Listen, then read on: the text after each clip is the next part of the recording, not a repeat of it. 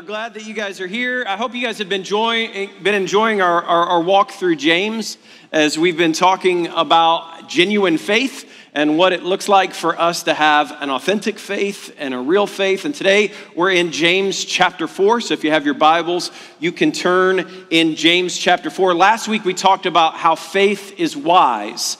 And our wisdom is shown not just through our cognitive knowledge and our understanding, but our wisdom is shown through our behavior. And in James chapter 4, we dive into how faith is just. And we start looking at kind of a long list of do's and don'ts. And I don't know how you grew up, or I don't know the church that you grew up in, but I grew up in a church that was kind of a checklist church. Are you with me? Where there was kind of a list of do's and a list of don'ts. There was what good Christians do, and then there was what bad people do. There was what godly people do, and there was what the world does. And so when I come to passages like this in James chapter 4 that do have these lists, I'm always praying to the Lord and saying, Lord, I want to preach this in a way that doesn't just allow us to check boxes and doesn't just allow us to say, well, I'm so glad that I'm not like the world, right? I'm so glad that our group, that we're super holy, and I'm so glad that we don't get it wrong, and I'm so sad that these people get it wrong, but helps us to actually understand that we long for holiness. Every single one of us. That I don't want to just have boxes that I check. I want to have a right relationship with the Father. You think about your marriage. Right? In your marriage, there's lots of boxes that you have to check each week. That's not the type of relationship any of us want to have with our spouse. We don't want to look at our spouse and say, do you love me? And they say, yes, I love you. I checked this box and this box and this box. I took out the trash. I did the dishes. I cut the grass. And you're like, I don't care about any of those things. I want something deeper, and so I want us to get to a place today where there is a longing in each of us for holiness. There's a desire for righteousness not because we want to check boxes, but because we want to know God and because we want to love Him. Eugene Peterson said it this way. He said, there's a great market for religious experience in our world, yet there is very little enthusiasm for the patient acquisition of virtue. There's little inclination to sign up for long apprenticeship in what earlier generations would call holiness. We all want an experience, right? We want to come in and we want to be moved by the worship. We want to be excited about being together. We want to have this moment, but does that moment lead to transformation? Does that moment lead us to righteousness and holiness and living in the right way? So we actually believe that the Bible is the story of God putting His family back together again through Jesus. And that we read the Bible in search of Him. Right? When we're flipping through the pages, when we're opening the Word every single Sunday, we're not just trying to learn some things. We're not just trying to check some boxes. This is not just part of the liturgy that we do every single week where we've got to listen to somebody talk for a few minutes after the worship. This is actually us searching for the Father. We're looking for Him in the pages. And He's asking us, do you know me? Do you want to know me? Do you want to hear my voice? Do you want to draw close? Do you want to be near to me? Then examine my word and you can find me.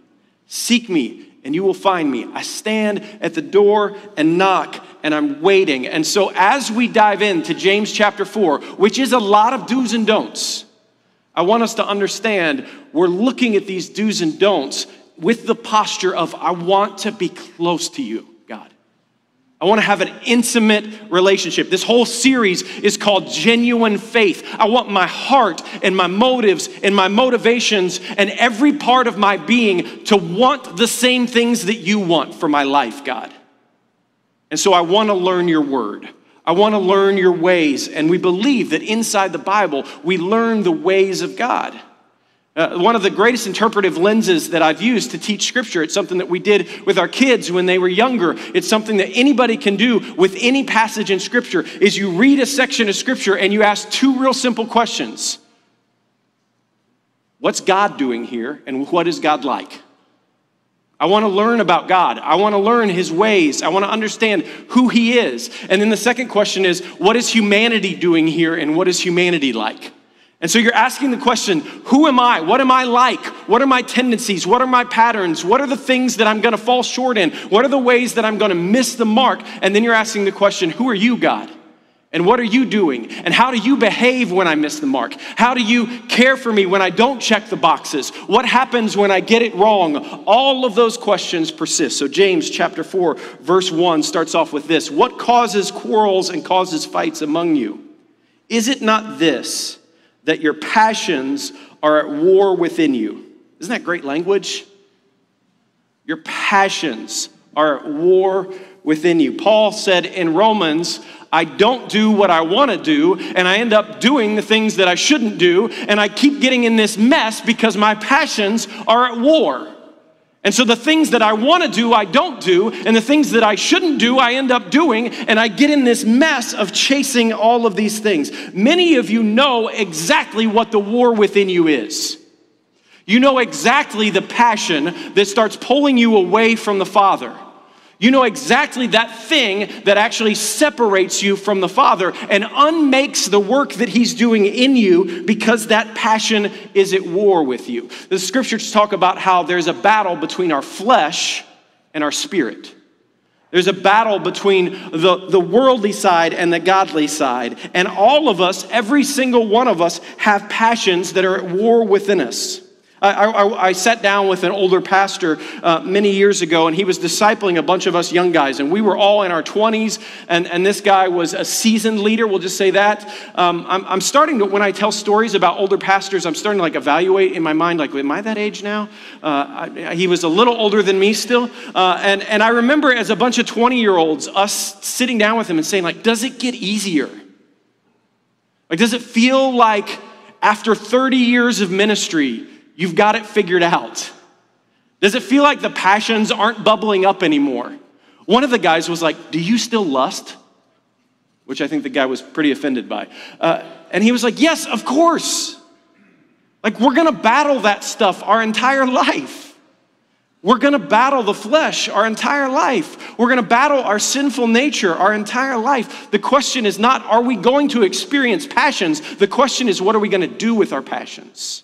So when those passions are at war with us, what do we do? Because we have to keep in mind that the same Spirit that raised Jesus from the dead is living and working in us. We have to keep in mind that there is no condemnation for those who are in Christ Jesus. We have to know without a shadow of a doubt that we have not just been pardoned for our future, but we have grace for today in every area of our life. And the question that we're asking is, what does my life look like when it is fully submitted and surrendered to the way of Jesus? And so we want to follow him faithfully. We want to know, what is it that I got to pick up, and what is it that I have to lay down? What are the things that I have to hold on to, and what are the things that I need to work out of my life? Scripture says we work out our salvation with fear and trembling. What are those things in our life that we're constantly at war with, that we're figuring out over and over and over again? And so James, in the normal way that James operates, if you've been with us through the series, you know that James pulls no punches, that he gets right to the point. And here he goes, verse 2. You desire and you do not have, so you murder.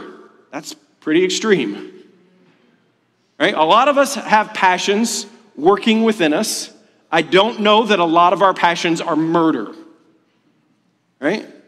But if we circle back, we recognize all of the story of God in the Old Testament is that one sin leads to the next sin, that leads to the next sin, that leads to the next sin, that leads to the next sin, and these all build on each other. You covet what you cannot obtain, so you fight and you quarrel. You do not have because you do not ask. You ask and you don't receive because you ask wrongly, and you spend it on your passions. Isn't that interesting? We could ask the Father for anything. We could ask the Lord of heaven for anything that we want. The creator of the world, who spoke the world into existence, who breathes life into us. We've got everything to offer for him. And he's like, you don't even know how to ask for the right things. Because when you ask me for things, even your asking is selfish. Even your asking is tainted by your flesh. It's tainted by what you want and not what I want. And what begins to happen when we mature is our prayers become your will, Lord. It becomes, I want what you want, and our wants align with his wants. My will aligns with his will. My passions align with his passions. All of those things begin to happen. You ask and you do not receive because you ask wrongly to spend it on your passions. You adulterous people, do you not know that friendship with the world is enmity with God? Therefore, whoever wishes to be a friend of the world makes himself an enemy of God. May God add his blessing on the reading of his word. Here's the reality. There is a way in which we can live that causes us to have friendship with the world where the standards are not God's standards. And we need to learn to love what God loves. And we need to learn to hate what God hates. John Bevere tells a story of the time that he met Jim Baker. I don't know, most of you in the room will not remember the televangelist Jim Baker. He was the most famous televangelist in the world at the time. He had multiple affairs. There was some mail fraud. There was money laundering. There was all of these things involved in his process. And John Bevere was a young pastor at the time, and he went to prison to meet with Jim Baker. And he was like, I didn't know what to expect. I didn't know what I was going to get. I didn't know who this guy was. I just knew all of these stories of him, and I just sat down and I just started asking him questions. And one of the questions I asked him was, I said, Jim, when did you stop loving God? And Jim said, oh, I never stopped loving God. Like, my affection for God never changed. My affections for him weren't moved in any way. When I was having an affair, I loved Jesus. When I was money laundering, I loved Jesus. He said, I never stopped loving him. And John was like, I got a little worried then that like something weird was going to come. And then he said this, what I stopped doing was I stopped fearing God. My affections didn't shift in any way, but I stopped fearing him. And when I heard John tell this story, it just stopped me. And John goes on to talk about how when we hear fear of God, sometimes we hear the wrong things. Fear oftentimes is equated to like, I'm scared, I'm frightened, I'm afraid. But Baker says, no, I just started developing a friendship with the world. Scripture tells us in Matthew chapter 7 to enter the narrow gate. That there is a gate that is wide, that's easy for us to walk through, that leads to destruction, and many will enter through it. But there is a gate that is hard, that is narrow, that leads to life, and that very few of us will find us. And so when we think about this, Bevere says this. He says, in order to understand holy fear, we have to differentiate being scared of God and fearing him. The person scared of God has something to hide. We see this in Adam and Eve's response to hide once they've sinned. However, the person whose fear of God, who actually fears God, has nothing to hide. He or she is terrified not of God, but of being away from God. This is illustrated by the fact that while the people drew back from God, Moses drew near to God. And so he says this, holy fear is not to be scared of and therefore withdraw from God. Pulling away is the opposite of what God wants. The psalmist says this, he says, my heart has heard you say, come and talk to me. And my heart responds, Lord, I am coming. God wants what we had in the garden. He wants intimacy. He wants closeness. He wants us to come to him. Even when we make a mistake, even when we take the apple, he doesn't want us to hide in our shame and run. God wants to be close and intimate with you. So holy fear does not quench intimacy. It enhances our interaction with God. And so if we think about this narrow road, we have to understand that there are ditches on either side of that road. And these ditches are the things that pull us aside and pull us away from the path that the Holy Spirit has lit for us, right? Scripture says that the Holy Spirit will light my way. It will guide my way. It will show me the path. But there are ditches on either side of that pull us out of those spaces. The first ditch is legalism. Legalism says this. Legalism says, I'm only loved when I obey. Legalism says, I can earn it. It says, I'm good enough. I can figure it out. I've got the answers. All those things are dependent on me. And so I work to earn God's approval and to earn God's love. Here's the problem with legalism. Legalism destroys the beauty of holiness. It destroys the beauty of holiness. Because holiness operates this way. I obey because I am loved. This shifts it completely. And it says, I obey to become loved. Does that make sense? God wants this beautiful relationship with us that is full of intimacy and compassion that says, I want to obey because I love you. I want to learn obedience because I want to walk with you. It's not based on my works, but it's based on the work of Jesus. And so deliverance from legalism looks like this. It's God's love and God's grace. If we want to be delivered from a judgmental spirit, if we want to be delivered from a spirit of legalism, if we want to be delivered from this ditch that pulls us away from where the Father is calling us, the only way we get there is through God's kindness, His love, His mercy, and His compassion, and through our humility. Us being able to say, I cannot earn my way to the Father.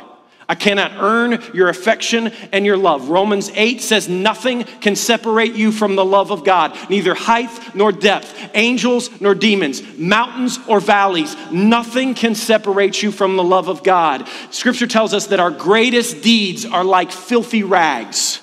The best thing that we do in comparison to the holiness of God is nothing. Think about the holiest moment you've had this week. All of you had one moment where you were at least a little holy. I hope, right? You can come up with one moment where it's like, okay, I was at least a little holy in that moment. That moment when we are at our best is nothing compared to the vast holiness and righteousness of our Father. And so legalism pulls us away. It allows us to judge others. It allows us to sit on the throne of judgment. It allows us to look down on others, and it allows us to step into spaces where God says, this is just going to damage you.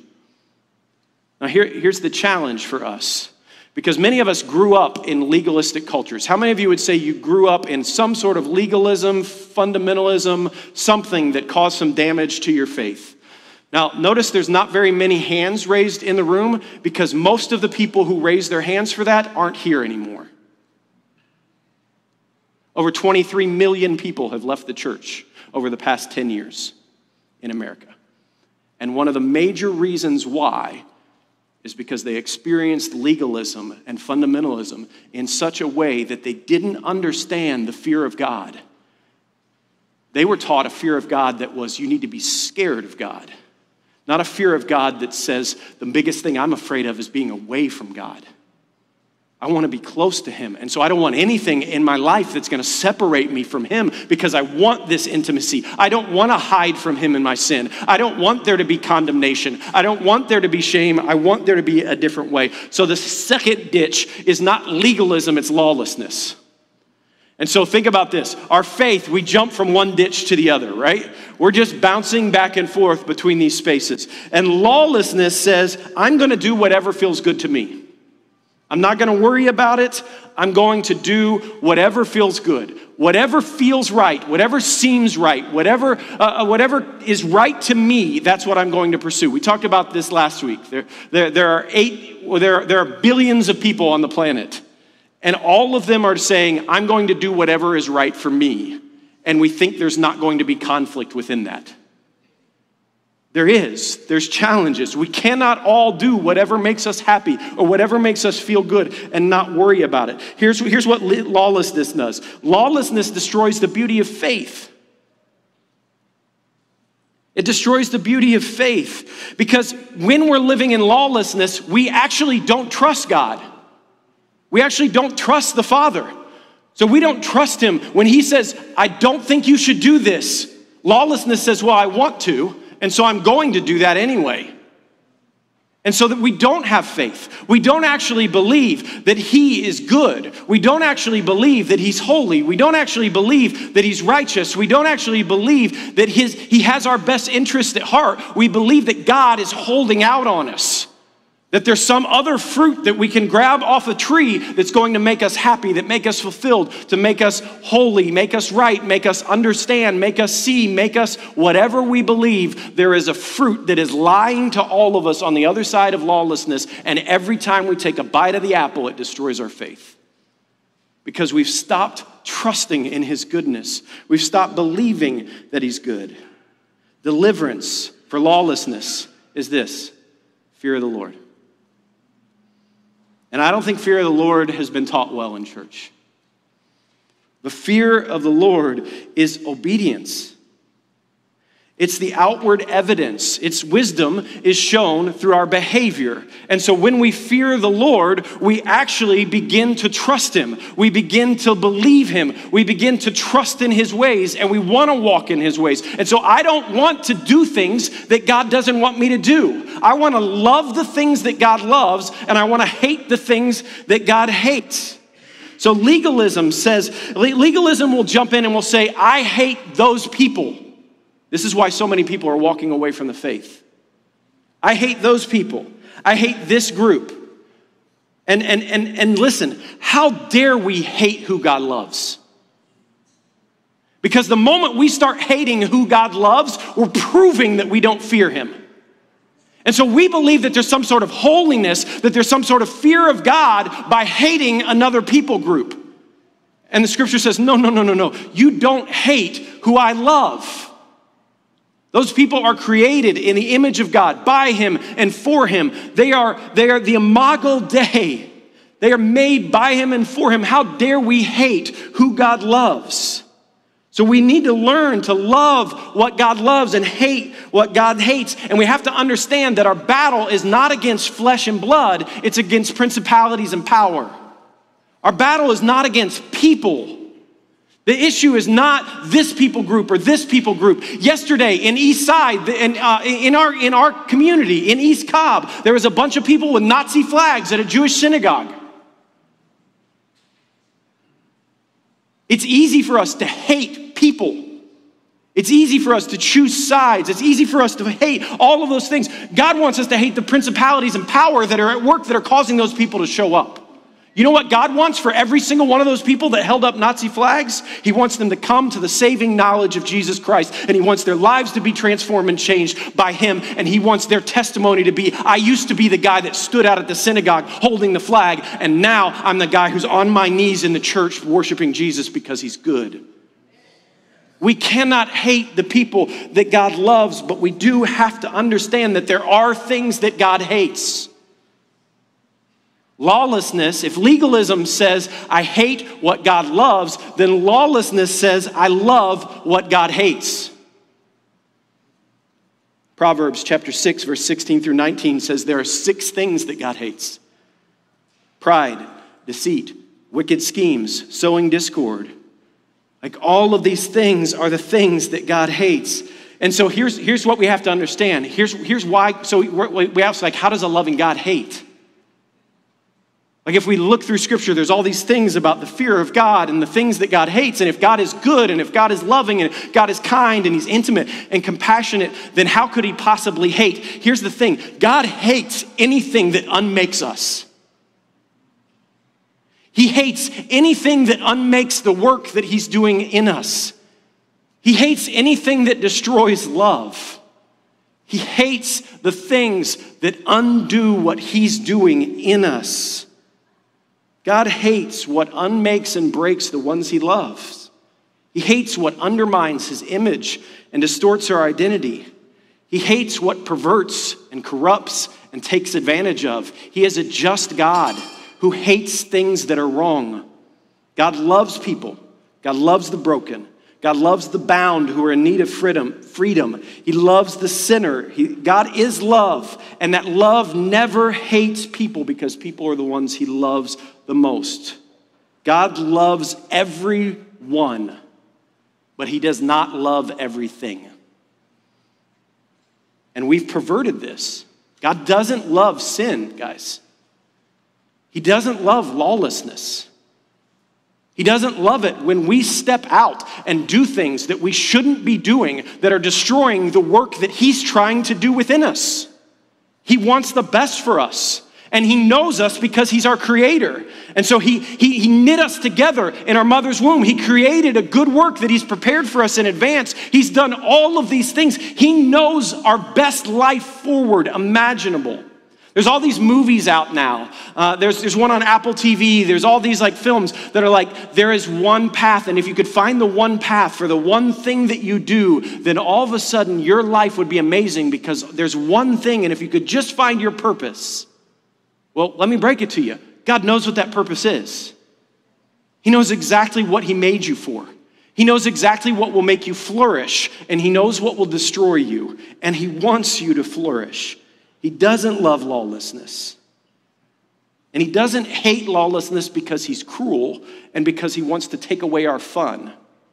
He hates lawlessness because he wants us to be intimate with him, close to him, because he wants to know us and because he actually knows what's right. I mean, I know this is the simplest way to think about it, but when you've got a toddler, the toddler has no idea what's going to hurt him, right? Like when my kids were toddlers, my greatest goal was just, I'm keeping them alive. That was it. Like, I just don't do something that's going to send you to the hospital. I want you to stay alive. And as a parent, I was always, no, not that. Don't touch. Don't, like, I said we don't. Like we were all doing these things. Any parents do this to your toddlers? No, we don't. We don't do cannonballs on our brother's head. There was like all kinds of things. Like I was going to do the same thing to my family. There was all of these comments. It's all about just keeping your kids alive. God is in that place where he's saying, no, we don't do that. Right? This checklist here. We don't just run off to lawlessness and do whatever we want. There is an order. There is a truth. There is a right and wrong. And our culture doesn't want there to be, guys. Like our culture wants there to be a lawlessness, and the church is responding with legalism, and none of us are faithful. And there is a way for us to operate. Let's keep going because I'm going to stay here forever. James 5, or do you suppose it's no purpose that the scripture says he yearns jealously over the spirit that he has made to dwell in us, but he gives us more grace. Therefore, it says, God opposes the proud, but gives grace to the humble. So submit yourselves, therefore, to God. Resist the devil, and he will flee from you. Draw near to God, and he will draw near to you. Cleanse your hands, you sinners, and purify your hearts, you double-minded. Be wretched, and mourn, and weep. Let your laughter be turned into mourning, and your joy to gloom. Humble yourself before the Lord, and he will exalt you. God opposes the proud. We're double-minded. We need to humble ourselves. We need to purify ourselves. We need to cleanse ourselves. We need to trust him and draw near to him. Thomas Fuller was a brilliant enslaved man in the 1700s. He was known for his ability to work with numbers. He was so good with numbers that he was drawn into all of these projects where he was building, creating, writing, doing all of these things. And one of the most famous things that he said with his amazing intellect and his ability to calculate and his ability to understand the world around him is he said this, and it's almost like a proverb. He said this, he said, scalded cats fear even cold water. Right? So if a cat, and I don't like cats, but if a cat jumps in hot water and gets scalded, the thing that would actually give him comfort is cool water. But now the cat's afraid of cool water. He's afraid of the thing that could actually heal him. Does that make sense? Some of us grew up in a culture of legalism, and we were hurt by it. We were scolded by it. It caused pain to us. And so we think the only way to be healed is to come over to lawlessness and to say, there is no objective standard of truth. God is good, and he loves all of us. Everyone is going to heaven. There is no salvation. We can do whatever we want because God is good, and we want God to affirm our life and sign off on it rather than us submit and surrender our life to him. And I would say what's happened is we've been scolded. And the one thing that can actually heal us is the grace and mercy and kindness and forgiveness and intimacy with our Father that we're running from. So God opposes the proud. He says, I don't want you to be proud. I don't want you to be proud. I want you to submit. I actually want you to surrender to me. I actually want you to walk in faith. And so because we've been hurt by legalism, we jump into lawlessness. Okay, there's two types of people in the world. Think about Christmas morning, right? There's two types of people in the world. There is the person who follows the instruction letter by letter, note by note. Even if it's in Spanish, they will figure it out, right? And they're gonna go by the book. How many of you are by the book people? You will always go by the book. You will be right there with it. Yeah.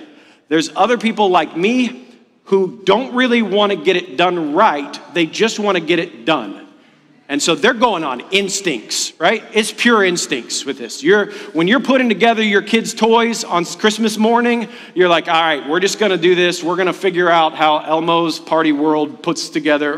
We're just going to figure it out, and I'm just going to go. And if I get stuck, I'll pick up the instructional manual, right? How many that's you? Yeah. Oh, wow, a lot more. Let's see. The pastors attract who they're like. That's what happens in the church. That's me, but here's the problem. Every time I start doing that, I finish and there's like 10 pieces left. Anybody with me? Or I get somewhere and I'm like, this leg is turned sideways. What happened to this leg? Like, this table has 3 legs and not 4. What happened here? And so then I've got to backtrack and I've got to go to the manual. Normally what I do is I say, Sarah, I need your help. Because she is a book, like, follow the rules. Cole is also a follow the rules. Like they're going to know what to do, and they're just going to be like, oh, just leave. Just you go eat breakfast somewhere. You go somewhere. Just don't be here until we need somebody to hammer something or screw something in. Like, just get lost. But here's the reality for us. Like, humility for us is saying, I've tried lawlessness. I tried to go on my instincts. I tried to go step by step and do what was right. And at the end, like, my leg was all wonky and there were parts on the floor and it did not work for me. And so I'm repenting. I'm coming back. I'm coming back to that place where I'm saying, you are the author and the creator. You are the maker. You're the one who knows how humanity operates, because you're the one who made us. And so I'm going back to the owner's manual. I'm going back to the one who created us, and I'm saying, all right, Lord, what does it look like for me to follow you? It's the humility of saying, I didn't make me.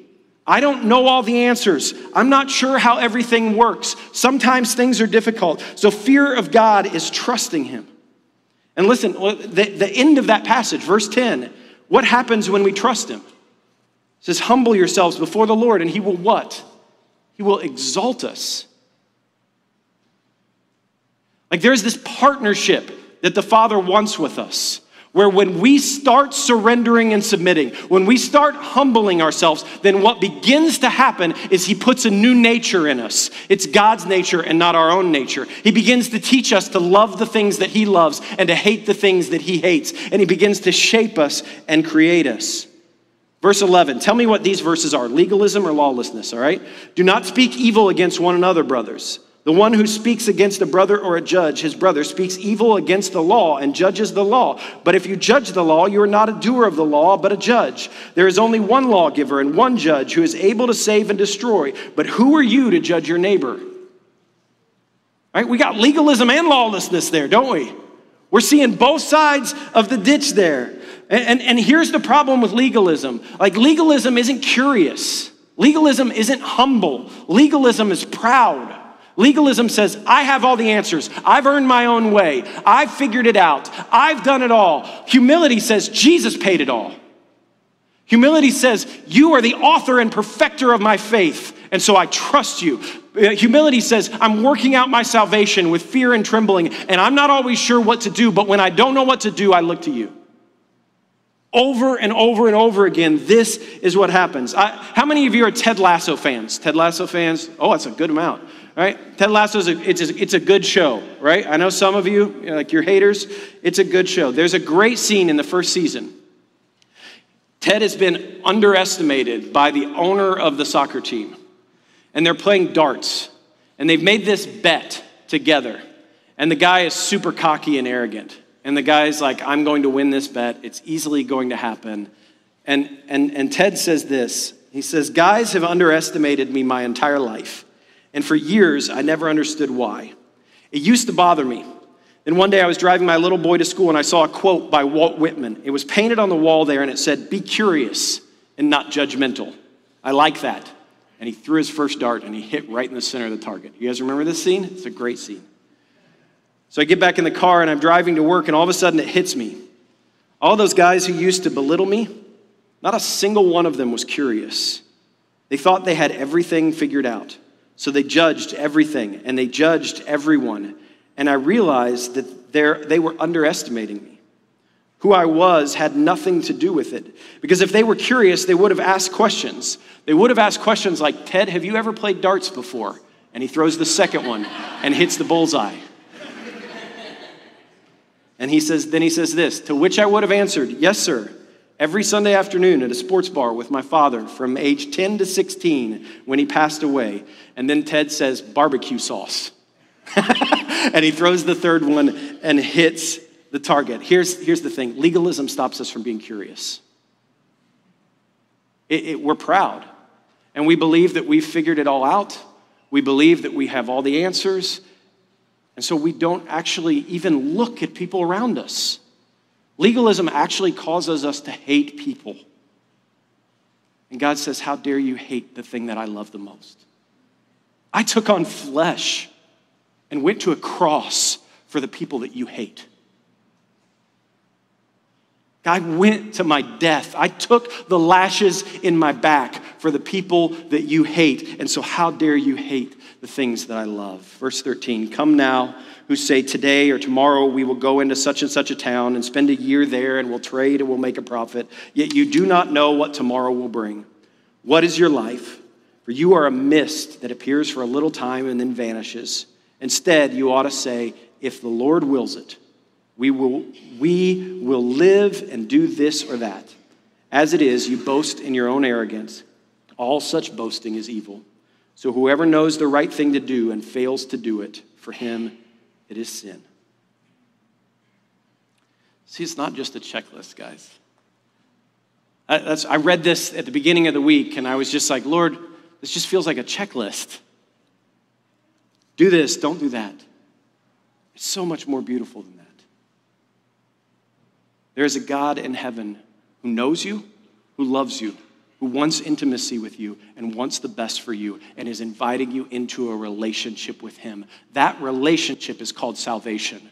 And that relationship means that we say to him, not my way, but your way. And we give him our life back. We give our Creator our life back and we say, my life belongs to you. It was bought at a price and I am a living sacrifice who becomes whatever you want me to do. So my future days are ordered by you. My present days are ordered by you. If I'm doing something that you don't want me to do, you tell me with the still small voice of your Spirit because I want to change. Have we jumped so far into lawlessness with our passions that are at war within us that we've started to say, I think this one's fine. These other things, they're wrong, but this one that I'm stuck in, it's really not hurting me. Right? We've got all these justification matrices in our head. It's not hurting me. It's not hurting anybody else. It's hidden. Nobody knows about it.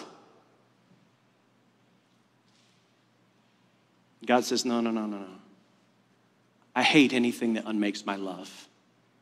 And even if you don't see how I'm working, and even if you don't see the consequences of that thing, that lawlessness thing that you're standing in, there are consequences for it. And it's unmaking something in you or in somebody else. And I don't want you to experience that hurt and that pain and that brokenness. So as many stories as I hear of people who've left the church because of legalism, I hear more and more about lawlessness. People who just abandon their orthodoxy completely. who just threw out the Bible and everything in it and just said, you know what, it doesn't matter that much to me anymore. People have a justification for their wrongdoings and the things that they walk in. And every time that happens, guys, every time that happens, those people leave and they kind of wander. They like bounce from church to church, from place to place. And then suddenly I read that they don't have faith anymore. That they've stopped believing in God. Now listen, I want us to be curious with our faith, right? What I'm not saying, don't hear what I'm not saying. What I'm not saying is that we can't question God. What I'm not saying is that we don't have the right to interpret Scripture and to ask hard questions of God's Word and to say, what's true now and how does this work and how do we sort this out in community? That's the job of the church. That's what we do together. And it's not always easy, but it's not just that we accept everything and we stop becoming curious, but it is that we enter into those discussions with a posture of submission and surrender, saying we want to figure out what God wants. Not we want to figure out what culture wants. Not we want to figure out what feels good. Not we want to figure out what might work or be efficient. We want to figure out what do you want for our lives? And we want to walk in that. And there's tons of hard questions that we can ask of the Scriptures. Are you with me? There's tons of difficult things that we can say. Is this lawlessness? Is this obedience? Is this faithfulness? What is this? Is this legalism? We can ask all of those questions, and it's good to ask those questions. But we ask those questions from a posture of humility that says, I want your will and not my will. Your will be done. Your way. I'm not proud. I'm not arrogant. I'm asking you, what will tomorrow bring, God? What's your will and what's your desire? In Hebrews chapter 1, verse 9, God says this of Jesus. He said, you have loved righteousness, which all of us would say, yes, Jesus loved righteousness. But see what he added on the back end of it?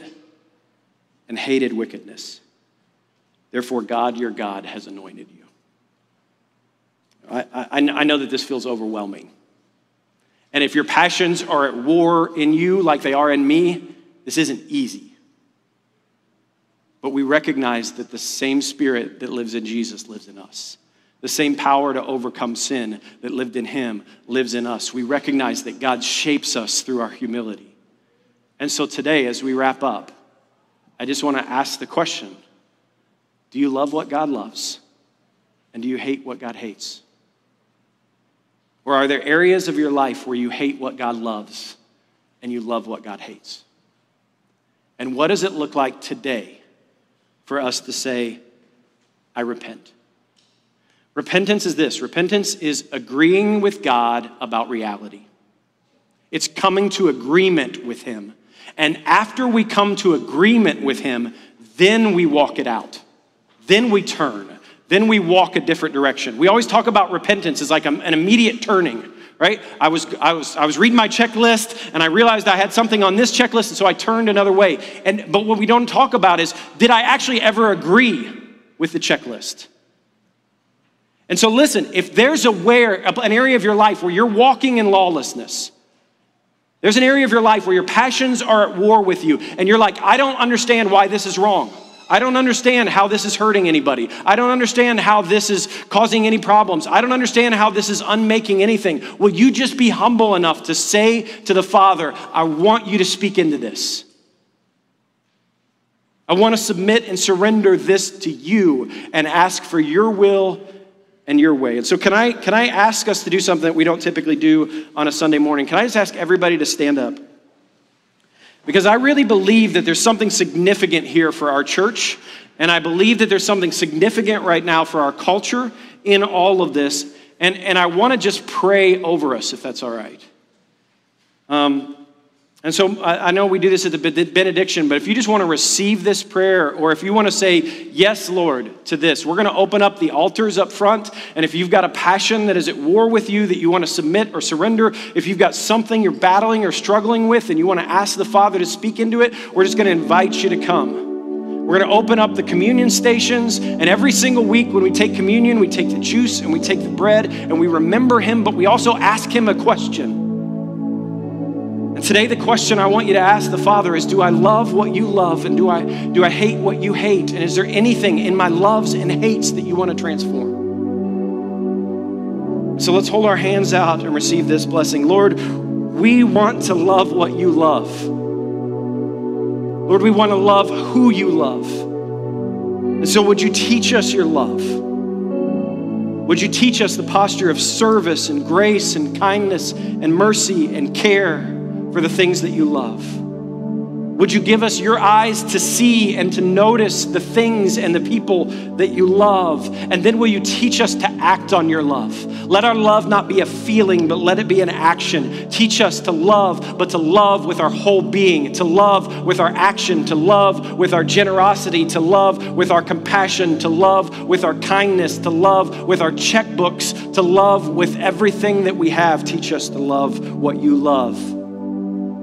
But Lord, will you also teach us to hate what you hate? We confess that our passions are at war in us, and we want your way and not our own way. We don't want to love anything that unmakes your love. So give us eyes to see what unmakes your love. Teach us to trust you. Teach us to hate the things that you hate. Teach us to stand up for things that are right. Teach us to fight for what is just and true and good and holy and righteous. And teach us to trust you in every area of our lives. We submit our whole beings to you because we want to be close to you. So teach us to fear you because we want to know you. It's in Jesus' name we pray. And all God's people said, amen.